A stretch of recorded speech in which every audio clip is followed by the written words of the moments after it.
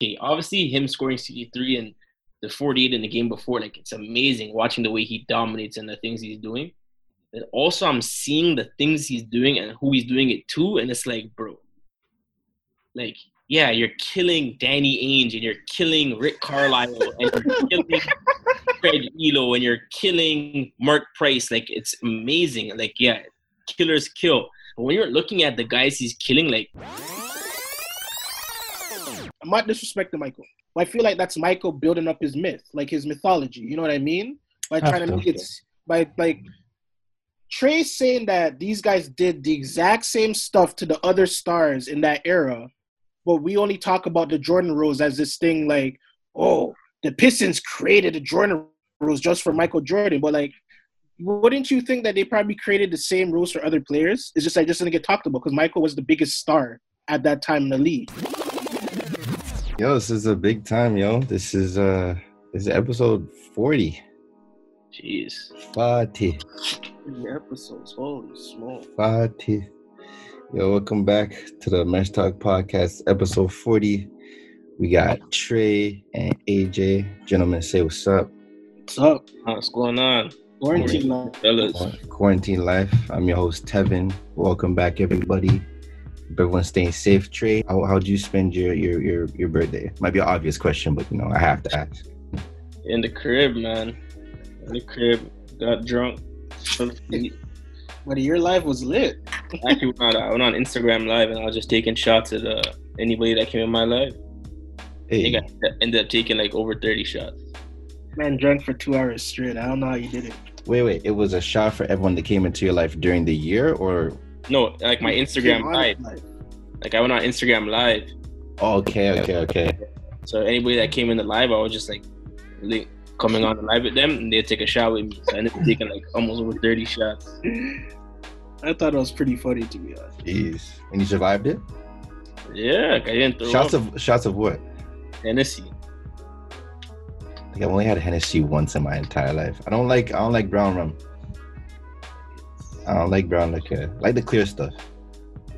The Ray, you know what I mean?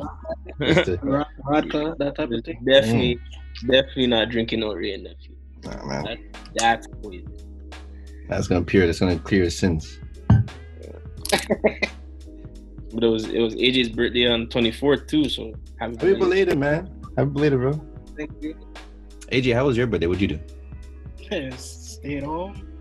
You take shots on the live as well? No, I didn't. I'm looking. That's not offering.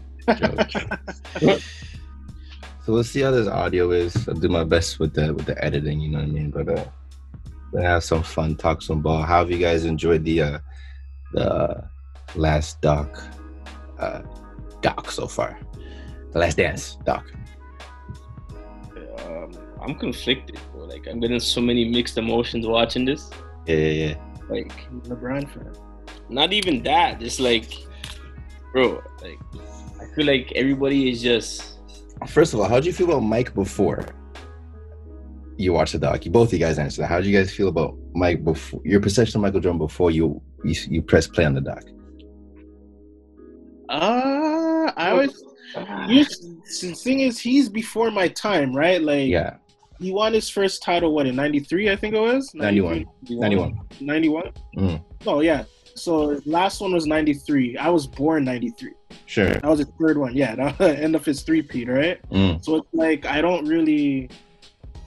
Like, he's ancient. He's ancient. You know what I mean? Like, it's different for me. Like, when he won his sixth, I was 5 years old. Like, I don't remember anything from that time. I was 5.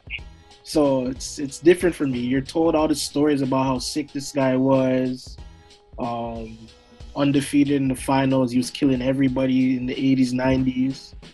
So the perception always was, like, he's the GOAT, he's the best, whatever it is. You know what I mean? Watching this doc, though, has given me, like, a new respect, though, for sure. Fair. I do remember my fondest moments of the 90s getting the bread 12s. Okay. I do remember that. So that's probably my fondest moment of anything MJ related outside of Space Jam. Okay, fair enough. You know what I'm saying? Trea, what about you? if you guys know my household, you know my father. So you already know how this guy stays when it comes to Michael Jordan. Yeah. Kobe Bryant. So I've been dealing with this for a while now. Like, I obviously never got to see him growing up. Mm-hmm. You can obviously appreciate his greatness and watching all the other documentaries and videos on MJ. Mm-hmm. This is like, my perception of him hasn't really changed. More so, I think my perception of the other guys around him have changed.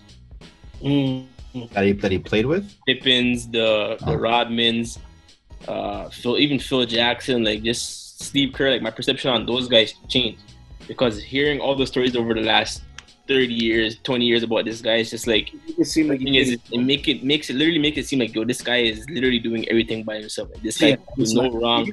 He does everything. Like, yo, he's 6 for 6. Like, literally, when he says NBA championships, it's only 6 for 6. Like, watching this documentary now, I was like, yo, people are talking about Pippen and Rodman. It's like, yo, his job was literally only to score. Like, that's literally literally to score the basketball. Like, literally. Like, you obviously hear all the stories like, yo, he's so cutthroat and all this stuff, but like, yeah, we understand that he's a cutthroat player. Like, he's the GOAT. Like, his killer mentality is crazy. Yeah, like, it can be as crazy as you want when you only have to really do one job. Is it fair to call him an asshole? I wouldn't call him an asshole. I wouldn't call him. There's times Michael's an asshole. When I want to win, I say things I want to say. Like, something comes out of you, like, you know, like, I wouldn't call him an asshole.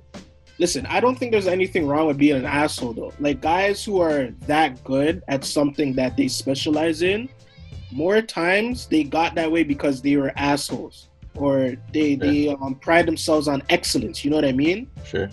So I don't think it's a bad thing, but I think he's an asshole. I think we're definitely going to see more of the asshole part when they didn't get into really the behind the scenes of the Pippen thing. I definitely think Michael was a bullying sort of entity in that regard, which they didn't talk about. But they got to talk. They didn't talk about it, and I think they're going to talk about him snuffing Steve Kerr in the face. I think they will. They have to address that. Even the when they lost to the Bad Boys the first time, and when they showed it on the documentary, and Michael was like, "Yeah, Scotty said that he had a migraine." Like, the way that he said it was like he felt like Scotty was like lying about having a migraine. No, like, that's an asshole thing, fam. I don't think it's that he thought he was lying. I just thought he was pussy. That's what I got from that. Yeah. You know what I'm saying? Migraines are serious. They are serious. My guy couldn't see. Migraines are serious. It's not like, and Scotty so played like he played horrible because man had a migraine. Like, I don't know what the man to do. I have a problem with this migraine thing as well, though, because I feel like they're using that as a lie to why they lost that series against the Pistons. Because was that not the closeout game? Yeah, it was Game 7 in Detroit. Right, Game 7 in Detroit. Like, they had to throw that in that documentary. They had to highlight the migraine part. Of course. Lie or excusing of the blemish on Jordan's career and why he's lost so many times to the Detroit Pistons. Like, that's the one thing about this documentary that's like it's irritating me, because I'm watching it, and obviously, like, any NBA star goes through times where it's like, they go through like their trials and tribulations, and they don't get over the hump for certain things. I feel like people don't talk about it a lot. But the thing is, though, like, I feel like they only talk about LeBron's his time when he lost this to her, when he lost to this team, lost to that. Like, I'm literally watching the documentary, and they're literally praising him for scoring 63 points in a double overtime loss. Like, they're going crazy. Like, he's the best we've ever seen. He scored 63 in a loss. But I literally have been in this house watching LeBron score 50 in Game 1 against Golden State, and had a player on his team literally run away from the basket when they could have won the game. And my dad said to me after the game, yeah, he scored 51. He should have got it done. Like, bro, if you could score 63 points and go to 2 overtimes against this almighty Boston Celtics, you should have got it done. 100%. It's you're right, though. Like, as I said, like, I never grew up in that era, so it's like watching like you hear the stories from people who are like grew up there, and they make it seem like Michael did no wrong, and it was like I knew the Bad Boy Pistons were on back to back. Yeah. But for some reason, it just slipped my mind like that they were beating Michael to get there. Like, why did we not talk about this? Like, Isaiah Thomas beat Michael twice in his prime to win back-to-back championships, and that just isn't talked about. Like, we just kick it to the side like that did not happen. In that first season, Mike got MVP, the Defensive Player of the Year, and averaged, I think it was 37, 8, and 8. Something stupid. Yeah. And they didn't get to the finals. They didn't get to the finals. Lost in game 7. In game 7. We don't talk about this. What's interesting is when they lost to the Pistons in 1990, the Pistons went on to beat the Blazers, which Michael beat the next year. Mm-hmm.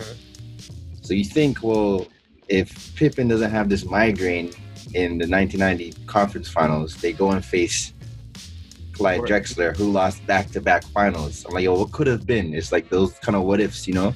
Listen, they would have had 7. Yeah, that's crazy. That's nuts. 6 is nuts in itself, but like. But no, there's a lot of things like watching like obviously him scoring 63 and the 48 in the game before, like it's amazing watching the way he dominates and the things he's doing. And also I'm seeing the things he's doing and who he's doing it to, and it's like, bro, like, yeah, you're killing Danny Ainge and you're killing Rick Carlisle and you're killing Craig Elo and you're killing Mark Price. Like, it's amazing. Like, yeah, killers kill. But when you're looking at the guys he's killing, like, yeah, he didn't have the breadth of competition that the new millennium served up. Now, when I was playing rep basketball for Yace, like, we literally had a saying, like, if we were like coming on the court and like if a white guy got switched onto you, it's an automatic ISO. Like literally, like a play call we had. Like, white guy switch onto you, it's automatic ISO. It's literally called like white guy guarding. Like, it's fucked up to say, but like, they're slower footed. Like you just kill them with certain moves.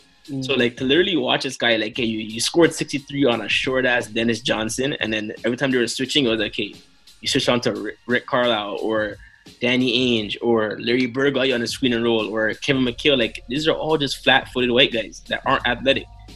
Yeah, you're making all the shots and you're killing them, but like, I want to see MJ do this against a Kawhi, a Paul George, a LeBron, a Giannis, a Kobe, a D Wade. Like, I want to see this. And that's kind of the caveat with that. With what you're saying is, it would have been cool to see him matched up against a Pippen, but you got the best wing defender on your team with you. It's kind of like, okay, well, stack the chips on your side, you know. But I wanted to start with I wanted to get into episode 4, the Rodman episode. So I always had like a respect for Rodman, and I often forget that he was a Piston because I know he spent like several seasons with the Spurs. The thing is, I would argue that his best defensive years are probably with the Pistons. He just blew up because he was just winning so many rings with the Bulls. Yeah. But watching those from the documentary, what he was doing with the Pistons was nuts. Yeah. And he had more of an offensive game with the Pistons, too. Like, he had a season where he made 32 threes. Yeah, it's Rodman? Yeah. What the hell? I never knew that. You just, hey, this guy just taught me. Yeah, the season. How many threes? Check his basketball reference, and like he made like 32 threes a season with the damn Pistons, my guy, and 2 back-to-back seasons averaging. I don't think I've ever seen. Yeah, 2 back-to-back seasons averaging over 18 boards a game at 6'7". Like, are you crazy? So I was having a discussion. What's up? With Trea about like Dennis Rodman and his rebounding. Do you think he'd be able to have those rebounding seasons in 2020 or like in this era of basketball? Absolutely. Like, you think he'd be able to have an 18 to 20 rebound game going against a guy like Andre Drummond? I think he'd average even more rebounds in today's game because the pace is way faster. With more shot attempts. Way more boards. The thing, Dennis is weird because like I can't take away how great of a player he was. Dennis was nuts. Guys, come closer to your mics a bit if you can. What's he guys? Dennis was nuts, especially considering like how tall he was and what he was doing defensively from like guarding 1 through 5 and rebounding. But just thinking about it now, would Dennis Rodman even be on a lot of teams' closing lineups in this era? Because I feel like teams would be like, well, he can't score, so we're just going to leave him open. Or just because of his defensive and rebounding. Yeah, there are two things that no matter. Like, those are things that you have to have someone on the floor for, to rebound and defend. Like, no matter what, if you can score or not. Like, Draymond can't score. He can barely even rebound, but he gets on. He's an all-world passer who can defend. He's not the all-world passer. He's gone too far. He's not the all-world passer. The thing, he's a very good passer who can defend. Yeah, but I'm sorry, he's a very good passer. He can't defend better than Rodman. He can't rebound better than Rodman. No. The reason to answer your question, I think that Rodman could survive, averaging the amount of rebounds he did today, is because he was studious. Like, the way he was talking is like, oh, depending on who's shooting the ball, I'm going to stand here. If it's Bird, it has more spin on it, I'm going to stand on the left side. If Michael, that's when I heard that, I was like, hey, that's some maniacal thinking. Like, you said, Nick man just shoot at 4 a.m. and he just try to get rebound all the shots. I'm like, yo, that's nuts. Yeah. Running out of time. I can't lie. When that scene came up on the documentary, and the man was explaining, I was laughing the entire time. I'm like, who thinks this way? No. This guy had me laughing so hard. That's when we get into using the word savant. Like, he's a savant. Like, you know what I'm saying? He studies that's why I think he'd survive. No, you know what, though? I'm obviously being dumb, because if Kenneth Faried can survive in new era basketball, I don't see why Dennis Rodman couldn't. I really don't see why. Sure. I'm just saying, like, yo, man's like Drummond are like, so like the big men back then weren't really as athletic, but Drummond is a hybrid because he's athletic as hell and he's also tall. So like, yeah, Dennis Rodman's athletic and he knows the timing, but like when you're going against a guy that's 7 foot, close to 300 pounds, strong as hell, and can also jump with like a 35-inch vertical. Those little tip rebounds you're getting over all those like guys that run athletic. I don't think you're getting those rebounds against a guy like Drummond or a guy like Gobert, because he just, at the end of the day, he's still 7. However, like, you know what I'm saying? Like, sure. But I mean, like, he's out rebounding Giannis. If him and Giannis are on the block and they're just going for it, like, strength-wise, they're about the same. Athletic-wise, I'll go to Giannis. Dennis will probably get like 8 of those or 7 or 8 rebounds just because, the man has unlimited energy. Like, you know what I mean? Like, he might not average like 19 rebounds a game, but I don't see why he couldn't average like 12 per game in this era. Man has unlimited energy. You know what I mean? Mm-hmm. And like I said, Kenneth Faried was like, what? Wasn't Kenneth Faried always averaging around like 8-9 rebounds a game? And that would be like a comparable archetype. Rodman obviously being way more better defensively. But Kenneth Faried's like the same energizer type bunny who never gets tired. Have you ever seen Kenneth Faried tired? I've never seen him tired ever. I can't say I have. So. Or what about like a Reggie Evans? Like, yeah, like these guys, like Reggie Evans not tall either. That's another pinch man. I've never seen that guy ever tired. And he'll grab you like 16, 17 rebounds. Just because the man's just energetic. He's only 6'8", if that. Yeah, he'll have those double-digit rebound games and stuff. I don't know. I guess because not every team has a Drummond big man, so he probably would grab those kind of rebounds. But like, I don't know. So saying that, when Pippen went out and the Bulls had that rough start, and Michael kind of acknowledged Rodman as the number 2, temporary. Yeah. Things were going good, and then Pippen comes back and it's kind of like, oh, I need a vacation.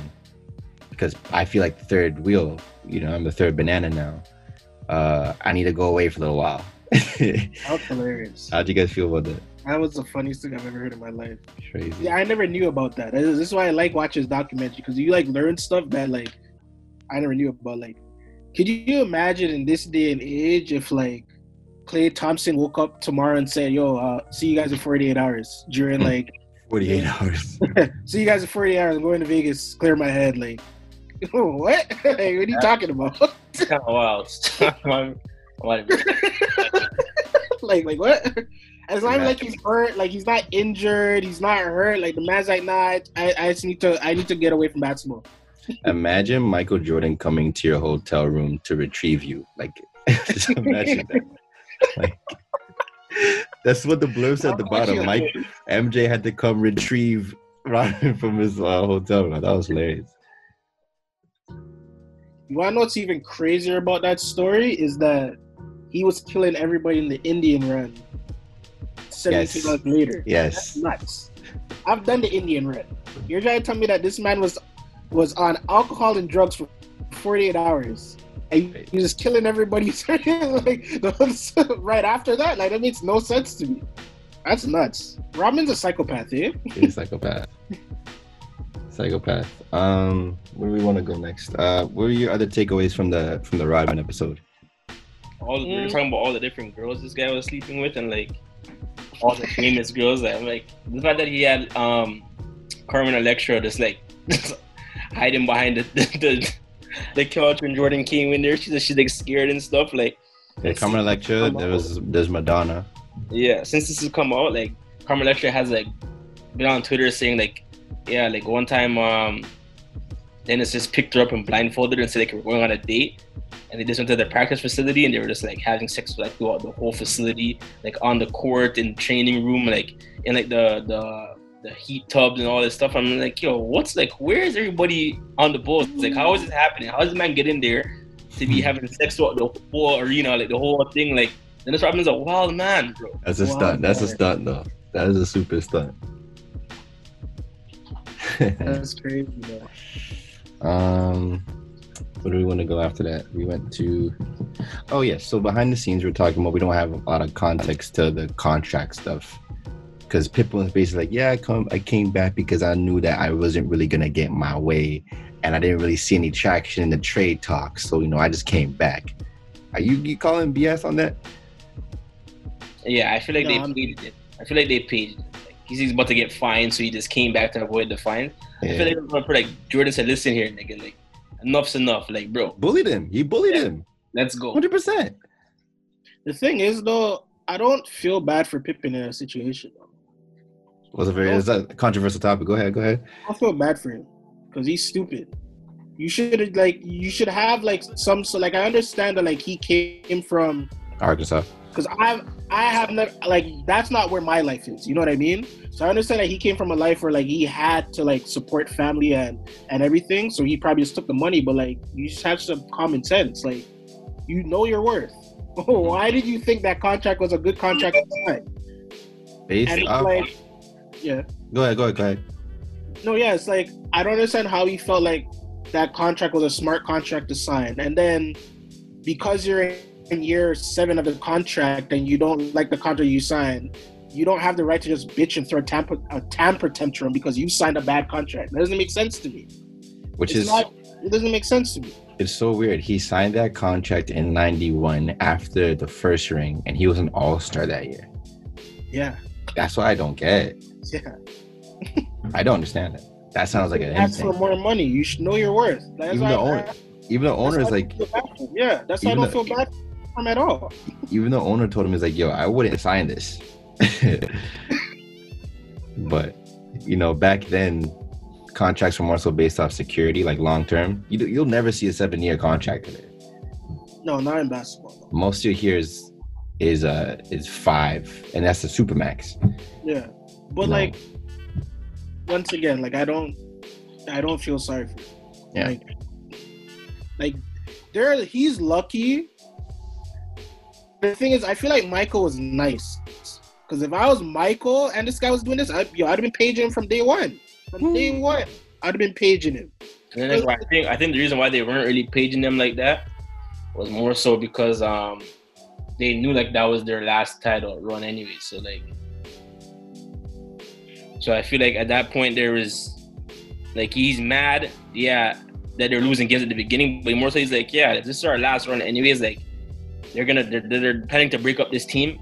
I can't really bad this guy up for that when they're not taking care of him after this anyways. So it's like sure. To make sure he gets his further deals. You can only be so mad at this guy. I guess you're right. But I mean, like, if the goal is to win the championship, it's like we need to get our reps in. We need to do this. We need to be healthy. Like, you know what I mean? Like all of these things. Mm-hmm. I just didn't like the way that he went about it. Like, there's a lot of people who I saw, like, on social media and that kind of thing that were, like, really sorry for him. And I'm like, why are you guys sorry for him? He's an idiot. I don't feel bad for him at all. Like, you can't sign a bad contract and then why am I feeling sorry for you? It was a horrible contract to sign. Well, my boy said, yo, he did bad business, but I don't wrong him for doing the bad business based off his circumstances. Yeah, that's what it is. Like, he did the business was bad, but I can't wrong him for doing bad business. It was interesting perspective. Another thing I didn't even like either was the fact that he did his surgery at the beginning of the season. Yeah. When this guy could have did it after their championship, recovered, do the surgery. Explain why he did it though. Yo, that's so like snake, fam. Like, there's NBA players do that shit all the time. What are you talking about? Leverage. Do that all the time. Pippen was moving like a tank. Bro, Kyrie literally was moving like a tank. Kyrie literally told the Cavs, if you guys don't trade me, I'm gonna get my surgery at the beginning of the year. Leverage. Whole year. Kyrie's a ting for that too. Like, what do you mean?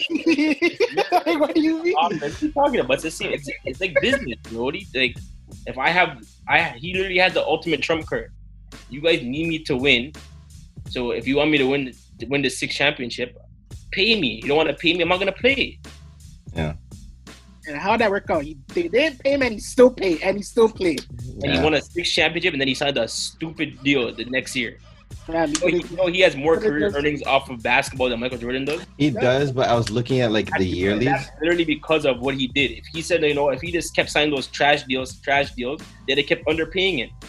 Nah, but what I'm saying is that in that last year, he could have just played instead of going in like a thing, and then signed his deal after the season. Like, that's the whole point that I'm making. If he gets hurt, then what? He signed the deal and he gets hurt, then what?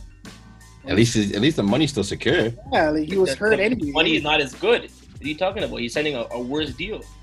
So hold on, I don't mean to go off on a rail here. I just need to know how much Houston paid him, because Houston had him for 1 year, then he went to the Blazers. I think it was the Blazers that gave him something crazy. Maybe. Yeah, I don't know. Like, I can't wrong him for the bad business, although I think it was stupid after you're an all-star and you signed that BS deal. I don't know, fam. But let's get into the MJ versus Bad Boys, or the beef till this day that he has with Isaiah Thomas. The thing is, though, is it's so biased. They're trying to paint Isaiah into like the worst light of all. I don't like that they're doing that, because like I even listened to him today was it yesterday on the jump, and he was just saying like, yo, the reason why they did certain things is like, when you're trying to win, if there's one person that just keeps killing you by the way you're playing, you have to make adjustments. In a time where you're allowed to like load up and hit guys, you're gonna do that. Like, he even said like, yo, he didn't only do this to Jordan. He did it when they played against the Lakers. He did it when they played against the Celtics, and when they played against Philly. But just because Jordan was the only one that came out and said like, yo, it's bad basketball and they're trying to hurt me and all this stuff, it's just painting them in a light like, yo, they were just doing it to Chicago Bulls and to Michael Jordan. That's what they call the Bad Boys. Yeah, but I've seen videos of him literally clotheslining other players and doing all things to other players. Like, I've seen Bill Lambert try to literally break like Larry Bird's back in the air, and literally try to clothesline him in the air. Like I've seen it. Do you think that? I feel like what you want to know what it is, though, right? I'm not disrespecting Michael, but I feel like that's Michael building up his myth, like his mythology. You know what I mean? By trying to make it, by like Trea saying that these guys did the exact same stuff to the other stars in that era, but we only talk about the Jordan rules as this thing like, oh, the Pistons created the Jordan rules just for Michael Jordan. But like, wouldn't you think that they probably created the same rules for other players? It's just just didn't get talked about because Michael was the biggest star at that time in the league. You know I guess when it starts with you, when the rule is created because of you, then it's affecting other teams. I think it's a little bit different. But the difference between the Jordan rules and the guys at the other teams, they're a more team structure. So like, you have to stop Larry, McHale, Ainge, blah, blah, blah. On the Chicago teams, when it was just Jordan and he was just killing, it was literally only Jordan scoring. So their rule is whenever he tries to take off, we can't stop him while he's in the air. He just finishes over us. Don't let him take off and hit him. That seems like basic rules to me. Like, we're making it like if he is killing us when he takes off and scores in the air, we're gonna hit him. If I'm a coach, guess what? Don't let him get into the air. Double team him. If he gets into the air, put him on the ground. Like, to John Sally's point, he did say that they did play within the rules. He did say that, and I see what he was saying. But you guys have heard what I said. I said, yo, I'm not classifying that as good defense. That's just me. It's not good defense. It's not good defense. I don't like. I'm not a huge Bad Boy Pistons fan because like the thing that I like a lot about this era of basketball, we can actually see how skilled players are. I don't want to watch basketball where guys just fighting each other. That's not Bush League. That's not basketball. Another thing too. We have to stop saying like, yo, back then they were literally just punching mans in the air. They weren't doing that. Like, not every possession a man was just getting close and getting slapped on his face. Like, no, they weren't. Like that. They weren't. Because like basketball was still played, but like it was. No, I'm not saying it wasn't. I wouldn't mind in today's day. Sometimes you just put a nigga on his ass because he's killing you. Like, let him know like you can't keep doing this. Like, you see how Trea Youngers keep trying to nutmeg guys. Like, yo, man should sometimes just body slam him in the air. Like, let him know like, yo, whatever reason, stop the foolishness. And I had no problem with what Ariza did. I had no problem at all with that. Like, but isn't it, yo, just play better defense or just play better? Yeah. Why are you so mad? My dad says all the time, like, if Steph was playing back in those days, there would be no shimmying, there would be none of that little shooting and turning backwards before the shot goes in. They would bust his ass. That's disrespectful. That's disrespectful. Yeah. And NBA players now, they can't do anything about it. They can't rough him up. They can't, because they're going to get ejected. They're going to get fined. They're going to get suspended.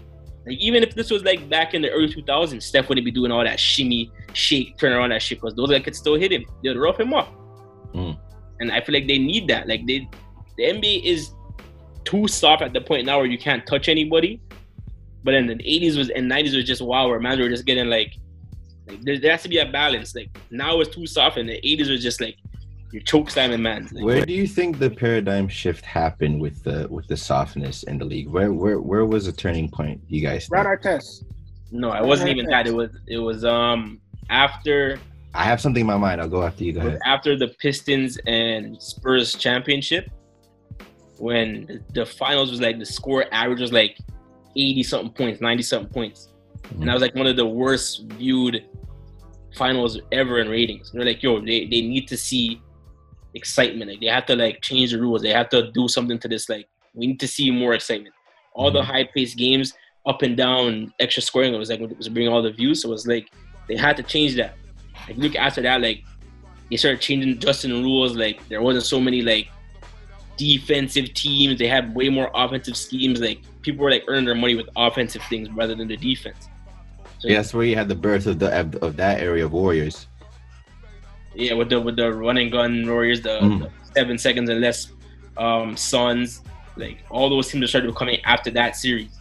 Very interesting thing. I like that. Go ahead, AJ. Thing with the Pistons too, though, I feel like they resorted to that though. Well, one of the same things that I said, that a lot of guys in that era, they weren't Jordan's size or athleticism. Like, who were the Pistons using to guard Michael? It was Joe Dumars. How tall is Joe Dumars? Like 6'2"? If we're going by their height, then you probably say 6'4". If you go by today's NBA actual thing, I'd probably say 6'1", 6'2", if that. Yeah, so it's like Joe Dumars listed as 6'3". Okay, so he's 6'3". But if we're going actual height, I'd say he's 6'1". He's probably 190 centimeters. Yeah. But understand, I'm 185 centimeters. I'm 6'1". I'm saying back then they didn't have the actual height. They didn't have the actual height. Sure. They would boost it, and they were to make man seem bigger than they are. So like, just imagine that, right? Like, imagine that you're the Pistons, like you're Coach Daly, right? And you're watching the 6'6" athletic specimen just shoot over all of your guards. Well, yeah, pretty much every time he gets to the lane, guess what I'm gonna do? Like, we're gonna knock him on his ass. That's all you can do, right? All right. So I don't like it, Like, I don't like how the Bad Boy Pistons like won their games because I don't think that's basketball. But I mean, bro, other NBA players have to do it. Like you watch. Oh my gosh, this guy averaged 2.2 rebounds per game. Yo, go ahead. Sorry. Yo, do mine. Go ahead. But if you watch all those other old videos of like NBA players getting dominated, you see Julius Erving driving to the lane and getting pulls out of the air, having to get up and punch man's in their face and fight on the court. Like other superstars dealt with the same kind of physical play that Jordan dealt with. But it's just because he kept losing to the same teams over and over and over and over. And because one offseason, he decided, let me actually lift weights like a basketball player is supposed to do. Put on some muscle. He gets praised for that. Like they say, he put on 15 pounds of muscle this offseason. Oh, go MJ. Like he got stronger and tougher. Like you're supposed to weightlift, bro. Like what are you talking about? Like why are we praising him for certain things? Like Lonzo Ball this offseason put on 15 pounds of muscle. So should we just start praising Alonzo now? Like no, like you're supposed to get stronger. You're in the league. Get stronger. Yeah. Like, you know what I'm saying? Like, bro, like you have to understand it was different back then, though. Like I don't like the way that those guys treated their like. Come on now. The first episode of the documentary, Michael said that he walked into the locker room, dudes were doing cocaine. They had girls in the locker room. Like, let's be real. Like, it was different. It was a different time back then. Like, you know what I mean? I think also different because mans are doing coke. Mans are still doing drugs now. It's just not coke. Like, and cocaine in the locker room, fam? Like, come on, now what are you saying? I think the thing with the weightlifting, I think the difference is back then he wanted to use the weight to like weaponize the weight. He's like, yo, I don't want to take any more pain. I want to administer the pain. That's what he said, right? So. And I was interested that queuing into the things that they were praising him for and adding to the legend of him. That was interesting. Yeah. And I'm seeing that people are having a debate to see if LeBron could play in that era. Like LeBron's 280. I'm like, bro, Jordan was 6'6", 215. And he was fighting through that pain. Like, you watch LeBron get dragged by his neck and still finish and ones and get up and flex. Like, you think Isaiah Thomas is hitting LeBron at the air when he drives to the lane? Isaiah Thomas is gonna hurt. Like Joe Dumars getting injured. A lot of the NBA wings now could play in that era. Like that's the thing. Like Kawhi, LeBron, PG, like Kobe, like these guys are all like 6'7", 6'8", 6'9", strong, athletic wings. Sure.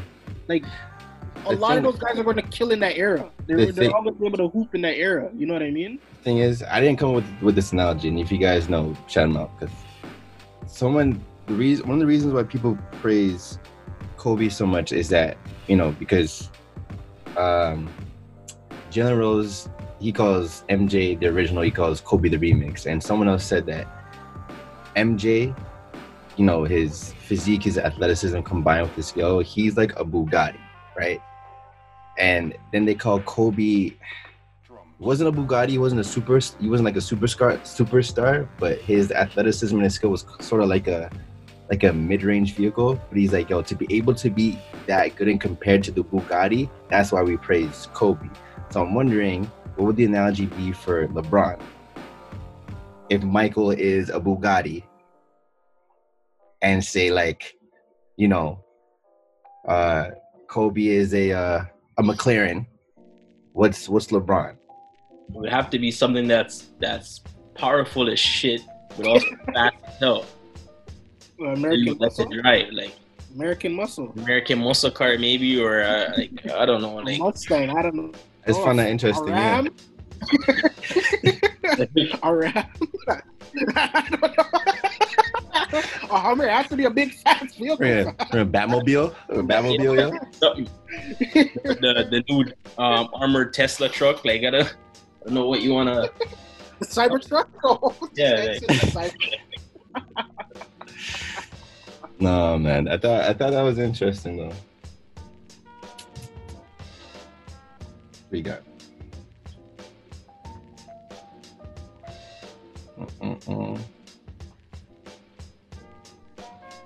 No, I did. It is crazy how we don't talk a lot about those Pistons teams though. And they won back-to-back. They're one of the last 3 teams to win back-to-back titles. Yo, Michael Jordan's PR, like Michael Jordan's PR team's a lead, eh? Like he like obliterated those Bad Boy Pistons teams. Like we don't talk about them anymore. That's crazy. I seen to me. Isaiah was saying like you see how like they're batting him up and saying like about them leaving the court or whatever early. Yeah. So like so they were saying he was pretty much saying like so after Bulls won Game 3, Michael Jordan had a press conference and he was pretty much saying like yo, the Detroit Pistons are bad for the league and they're bad champions. Right? Yeah. So he's saying like yo, the whole team was saying like yo, how could a man that never won a championship yet call us bad champions? So they all felt disrespected and they said their plan was to like there was gonna be no interaction after the series is done after that, regardless.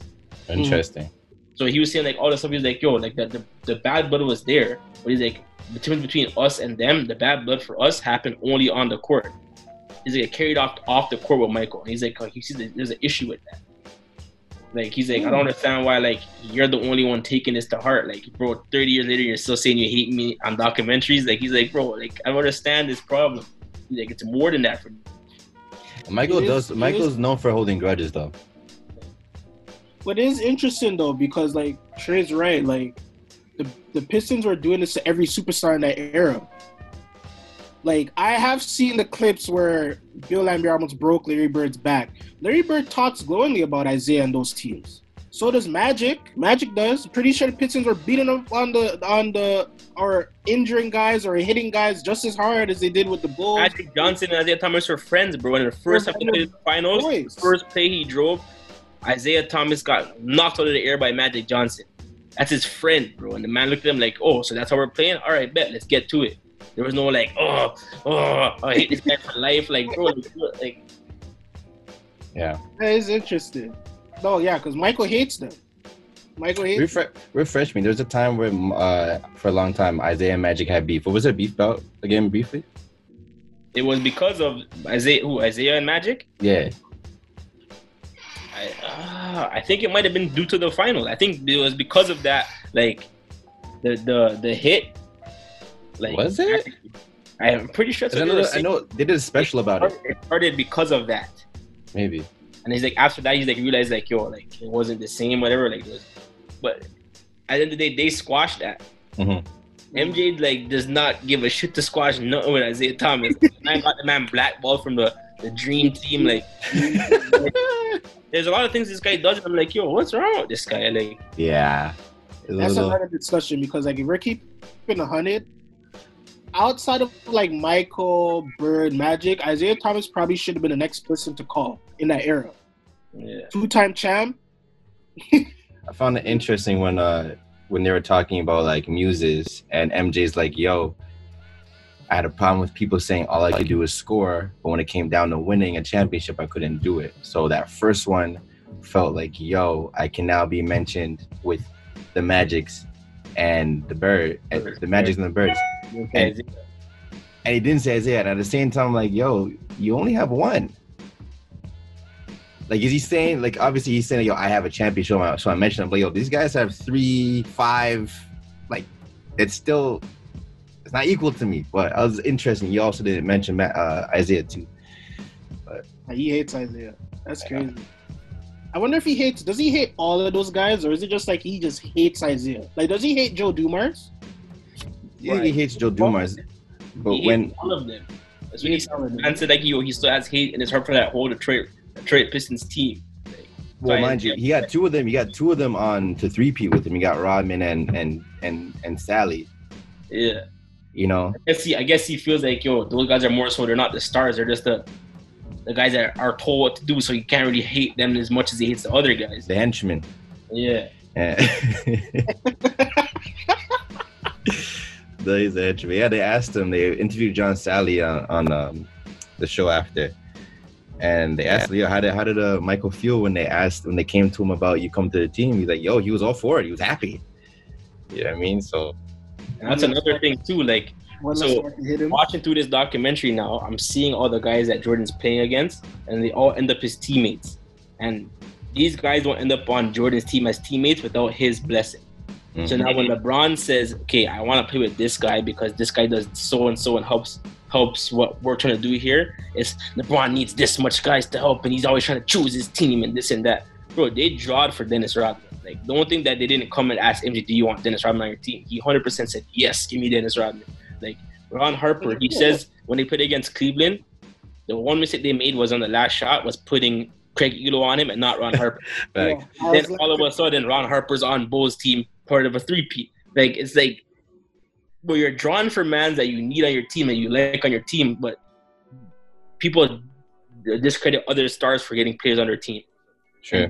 Like, that's the only thing with me. Like, if you're gonna judge the careers, judge them evenly, bro. Like, judge them evenly. Because I was even having a discussion and people are telling me, like, yo, they rather lose in the second round or the first round than get to the finals and lose. That doesn't make sense to me. I've seen a lot of people say that too. That's a mentality of a loser.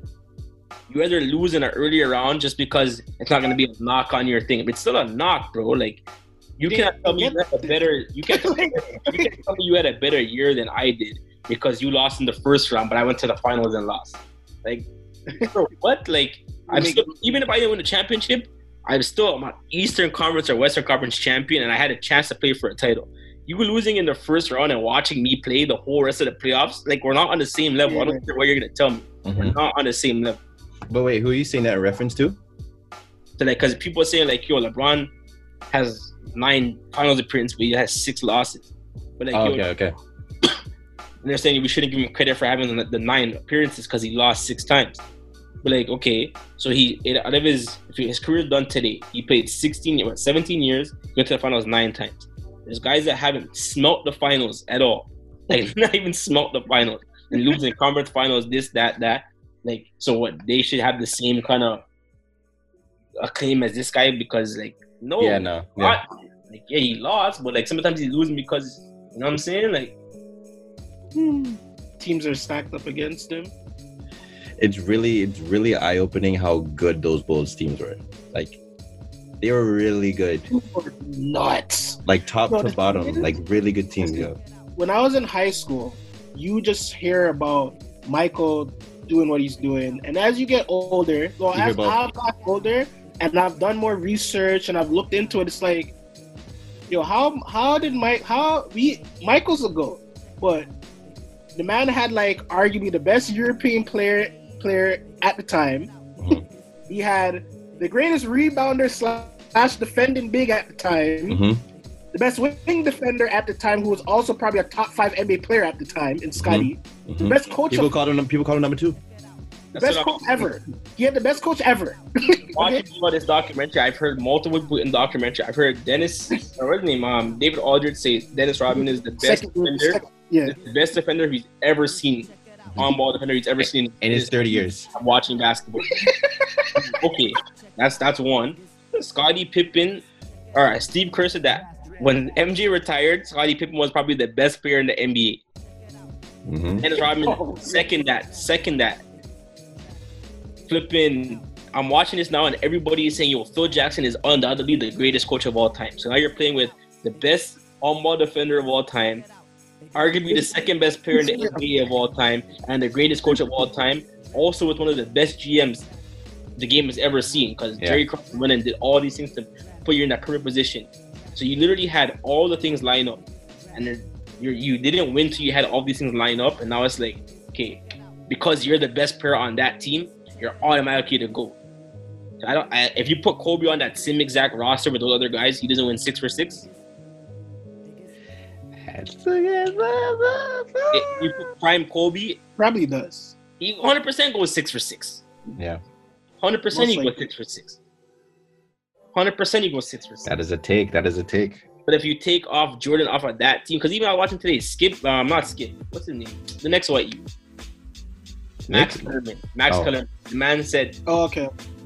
If Jordan has the same team he had when he won the championships against LeBron, he beat LeBron 100 out of 100 times." I'm like, yo, why are you saying if he had the same team that he had when he won the championships? Put him on a team now. If you put him on the Cavs team that's losing in the championship, or the any team that LeBron's lost on, and you swap them, you think he's bringing Jordan Clarkson and and Terry Nance and these guys against Pippen, Bird, LeBron, or Pippen, flipping Rodman, LeBron, and beating them. No, like, you understand Jordan's great, but he was also in a very great position. Like, he was in a perfect position. It lined up perfectly for him. It really dawned on me how great those teams were. Like, they were really good. Really good. They're really good teams. You know what I mean? I never realized that. It was 5-30 in the playoff record. Was 5-30 before Scottie Pippen got there.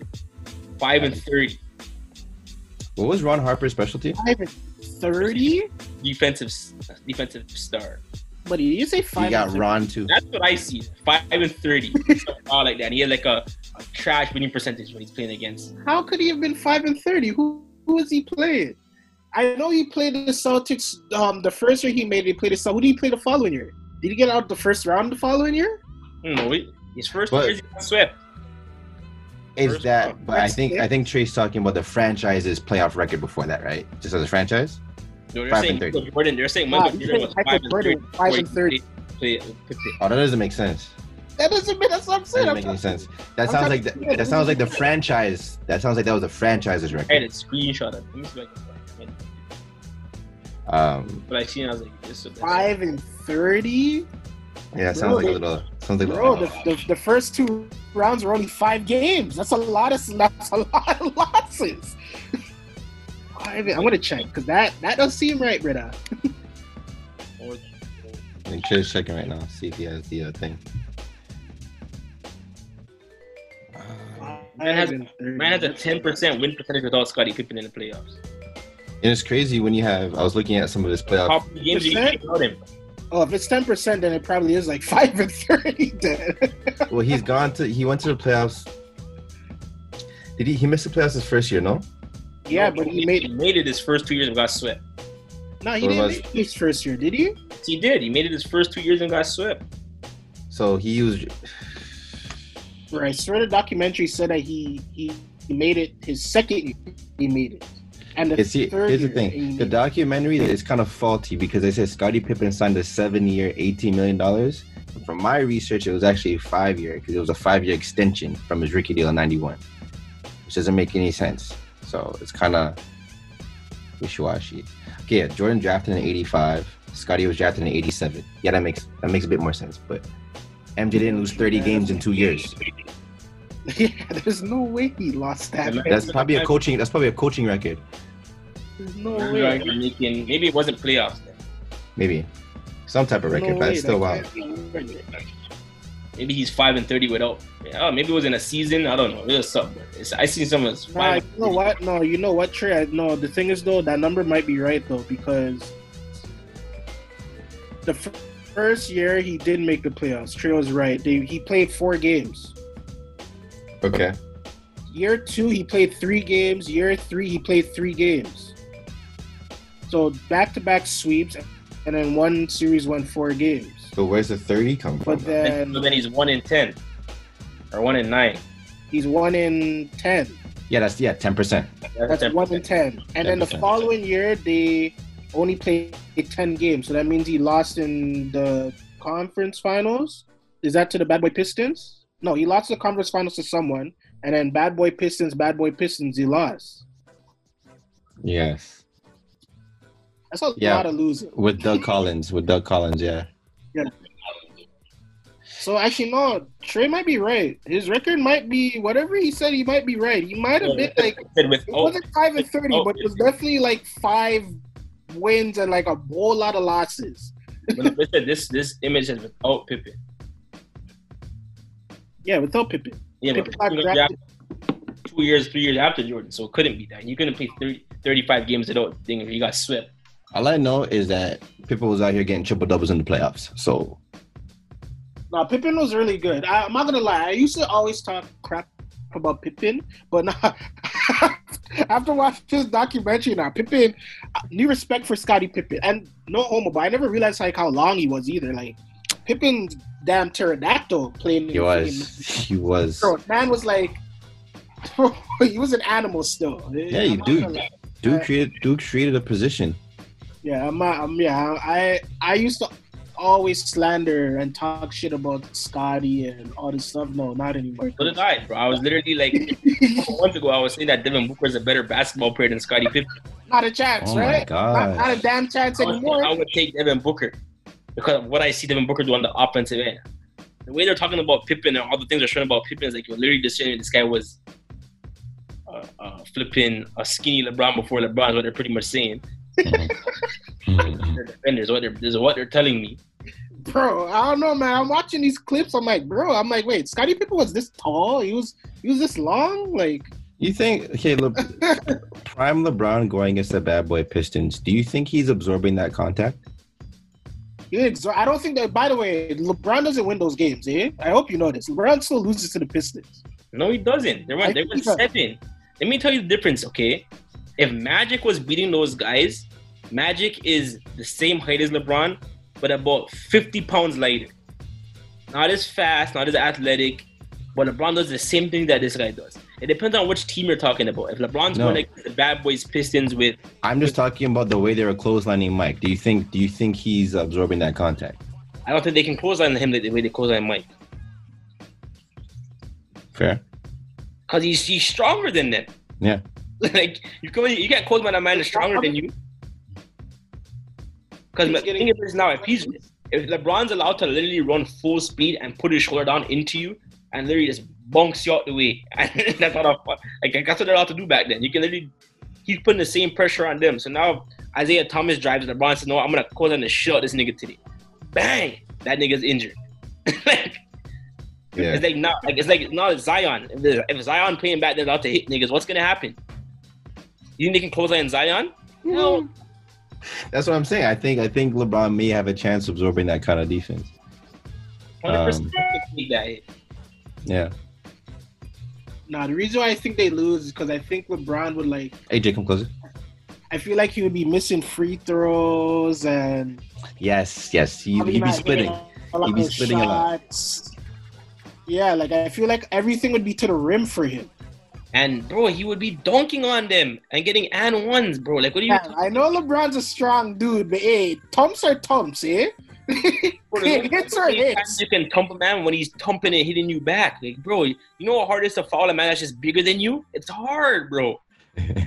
Think about all the times you played basketball and there's been a man like Tech. You played against Tech. How many times? Like, you've only hit Tech so many times. He's just bigger than you. He's going to go through those hits. Now, if I met a man like me driving, you can hit me the whole game. I'm going to be feeling it because I'm smaller than you. Yeah. Like, you know what, though? You are right, because I remember when we played Bounce with Bennett. And this guy dunked on our whole team. Yeah, like, when a man's bigger than you, a man's bigger than you, bro. Like, nothing you can do about it. I don't know, man. Interesting. For next week, do you guys have any predictions on the episodes? I only know that episode 4 is about Dream Team.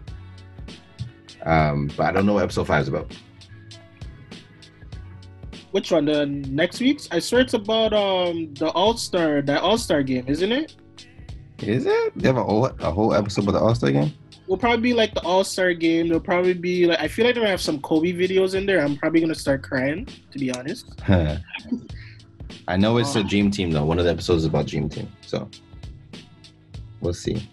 The Dream Team one will probably be the most interesting one, though. What are you guys looking to get, like, information that you've heard rumors about that you want clarified from the doc? Like, what do you guys want to see? You first. I want to hear what he actually said to keep Isaiah Thomas off the US team. That's what I want to know. I heard it was MJ and Scotty that kept him off. Yeah, they talked about that though in the USA documentary. They talked about that. Nah, but I want to see from Michael's perspective. Michael never talks about stuff. If he did. He said it in the documentary. Okay. The man literally said, like, bro, like, I don't want to have any more questions about Isaiah Thomas. Like, no Isaiah Thomas questions. They pretty much said, like, Michael and Scotty said, like, yo, we don't want to play with this guy. Like, and they brought up the sore loser talk from when they beat him and they walked out and didn't shake hands.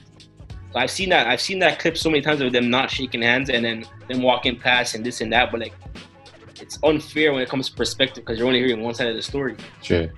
So it's like, I don't know. They need to have a sit down and just let these niggas either fight or something. There's reasoning for not shaking their hands isn't a good reason though. Ooh. Because Michael is right. Like they're just being bitches. Like lose with dignity. But the thing is, what Isaiah even said it. The Celtics did the same thing when they beat them, and they're bitches too. What? Just because someone acts like a bitch to you doesn't mean you have to do the same. When you lose, you leave. You're gonna even see NBA do this in today's age. Like I've seen Kevin Garnett lose and walk off the court, not say nothing. Like I've seen it happen. Well, teams of people done it to me too. I'm just saying, like. Wait, do you have a problem with them leaving before the buzzer? Yeah, bro. Like my whole thing is that if you're gonna leave. If you're gonna lose, like lose humbly. Like stop sucking up because you got your ass whooped. Like I just feel like that's poor sportsmanship. Like you know what I mean? As much as like I'm not a crazy LeBron dude or like a fan, the way that LeBron handled like those losses to the Warriors the last 2 years, I feel like he could have been like a bitch about it. Like the man could have just walked off. Like he was still dapping guys being down 30 in closeout games, say like congrats, whatever. Like you know what I mean? Mm-hmm. I just feel like there's better ways to go about it. Like, you don't need to just leave and just suck up because you guys lost. We seen Kobe dodging the confetti after Game 6 in Boston. Yeah, and he was a bitch for that too. Like, I'm going to keep it on it. Like, Kobe's my guy, but like, I feel like it's well, that doesn't make the man a bitch because the man lost and he's mad. He doesn't want to congratulate man. Like, who says he's going to congratulate them in the back of the thing? Like, that doesn't mean nothing, bro. Like, you're mad if you lose something. I don't want to shake your hand either. I hated losing in tournaments and having to line up and shake the next team's hand. I hated it too. I hated it too, but you used to do it, bro. I hated it. If I could have, I would have walked up every time too. I don't care. Well, you're a sore loser, fam. I'm not a sore loser, bro. I hate losing. So me coming and shaking hands not doing nothing for me. What does that do? So Trey, would you say that sportsmanship is overrated? In a certain sense, yes, bro. Like that's the question now. Is sportsmanship overrated? In certain sense, yes. I agree. I don't. Like, what is me shaking your hand after the game? What does that do for you? What does that do for you? Respect for the game. Matt, what does that do for you? Bro, we're competing. Matt, what does that do for you? Me, go ahead, AJ. Go ahead. What does that do for you? What do you mean? At least you know that I whooped your ass. Congratulate me, nigga. Like, what are you talking about? Get out of here. Like, bro, it is what it is, bro. There's been plenty of times where I've lost games or I've lost to people that I hate, like I don't like I compete with. After the game, like, it is what it is. Like, all right, congrats, whatever. Keep it moving. Like, you know what I mean? You do it. Like, I just think that you not congratulating or, like, going to shake hands. Like, you don't even have to say nothing. Bro, it's just poor sportsmanship in my eyes. That's all I'm saying. I'd rather have a man not say anything at all to me than come and give me one of these. A good game. I'd rather have the man not say anything. If the man's coming and literally giving me like a great series or whatever, blah blah blah, that's appreciative. Rather the man just come and give you a good game and walk off like the half dap, not even look at you like, bro, like I'd rather have nothing at all. Yeah, yeah. Same, why say congratulations? Like if it's something that you really feel like you went to war with this person, actually give them a sincere congratulations, that's fine. But if I'm actually coming to give you your good game, and I'm not gonna lie to you. Half-ass dap, like beat it, bro. I don't care. One of my highlights of my basketball career was when we beat CIA Bounce. When they were ranked like number 1 in Canada. Okay, when we beat these guys at Hoop Dome, the amount of kiss teeth and suck face that I saw when these guys had to shake our hands, I loved it. I loved the energy. I loved it. Having these guys have to not even look me in the eye and shake my hand because they know we whooped their ass. I loved it. It's something that you do. And then guess what happened? When we played them 4 months later at Provincials and they beat us at Provincials, guess what we had to do? You shake their hands. They beat us when it mattered the most. But like, bro, you just do it, man. It's how it is. I just feel like it's poor sportsmanship, fam. You can suck face.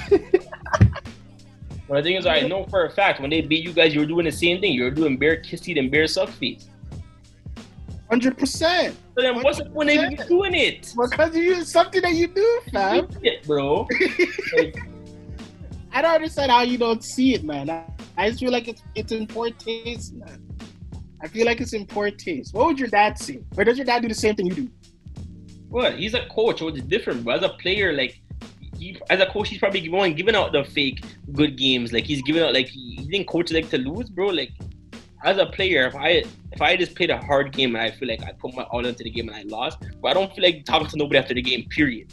Yeah, but I'm saying, let's say good game. Like, bro, would your dad let you walk? If you lost, would your dad let you just walk off the court, or would he tell you, "Yo, what are you doing?" Or drag you by your shirt and tell you to get in line? Bro, that's why I just give us the fake good games and keep it moving. But I feel like that's more disrespectful than actually walking off. Yeah. What Isaiah and the Pistons did, I thought was like it was a ting move. Bro. It was a ting move. I think it was a ting. It doesn't make no sense to me. They should have like shook their hands. See what I'm talking about? So now mans get. You guys keep talking. Go ahead. Isaiah them and get berated for them doing that. But then when LeBron loses, I've literally heard them say, look at this guy smiling and dapping up other players, and after he loses, and they're like, yo, this guy has no killer instinct. So what do you want the man to? You want the man to congratulate them after they win, or to walk? I don't know who said that though. I've never said that. I've definitely heard that. Look at this man smiling and giggling and laughing and shaking these guys' hand and talking to Durant after they beat this guy. Like, what are you talking about? I'm off that. I'm out of there. Especially in the finals, you beat me. I'm off that. LeBron's been pretty good when it's come to that stuff though. He's been pretty good. I'm just saying I don't like any player doing that. This isn't like a bias towards Zeke and the Pistons. There's nothing to do with that. Like I don't like anybody doing that. Because yeah, you're right. I have seen Kobe just walk off of games where he's lost. He didn't shake no one's hands. Yeah, Kobe's a bitch for that. He shouldn't have did that. He should have taken his L. Why can he not congratulate them after the game? Like, why does he have to congratulate them right then? Let him process. Hey, let's keep it 100. If I don't congratulate you after the game, I am sure as hell not talking to you 15 minutes after I just lost FSC. You know, I'm definitely not talking to you. I'm off this. So what are you saying? There's no way. It's not like I'm going to be happier 15 minutes after losing. I'll probably be even more mad. I will say that Magic looked a bit too happy to lose to Michael. Yeah, like so you appreciate that, AJ? You want a man to lose to you and come in the change room and like dap you up and hug you up while it just beat you? You rather a man do that? Magic's a happy guy though. Magic's a happy guy. He is. Magic quit being the president of the Lakers to go back to tweeting, okay? Magic's just a happy guy. He's a different guy now. Don't kill me. To close, do you guys any predictions on things that we may see in the doc? Because you said you want clarification on Team USA. Trea commented on that. Anything else that you guys want to see or predict or? I don't know what I really want to see. I just know like the rest of the documentary is pretty much it's gonna just super highlight anything that team did to the max. Like it's gonna just take it above and overboard.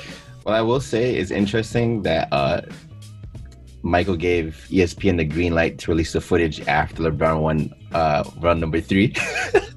Oh, I love it. You see what I'm saying? I love it. No, I love it. The competition never dies. Michael's the GOAT. Hey, Michael's the GOAT just for doing that. This nigga's petty. He's petty. The GOAT. Oh, you want a championship? That doesn't make him the GOAT. That shows insecurity that the man has. Petty. No, I love it. The man sitting on footage for 20 years. I love it. The man hears that the media is saying, yo, this guy is challenging Jordan. I love it.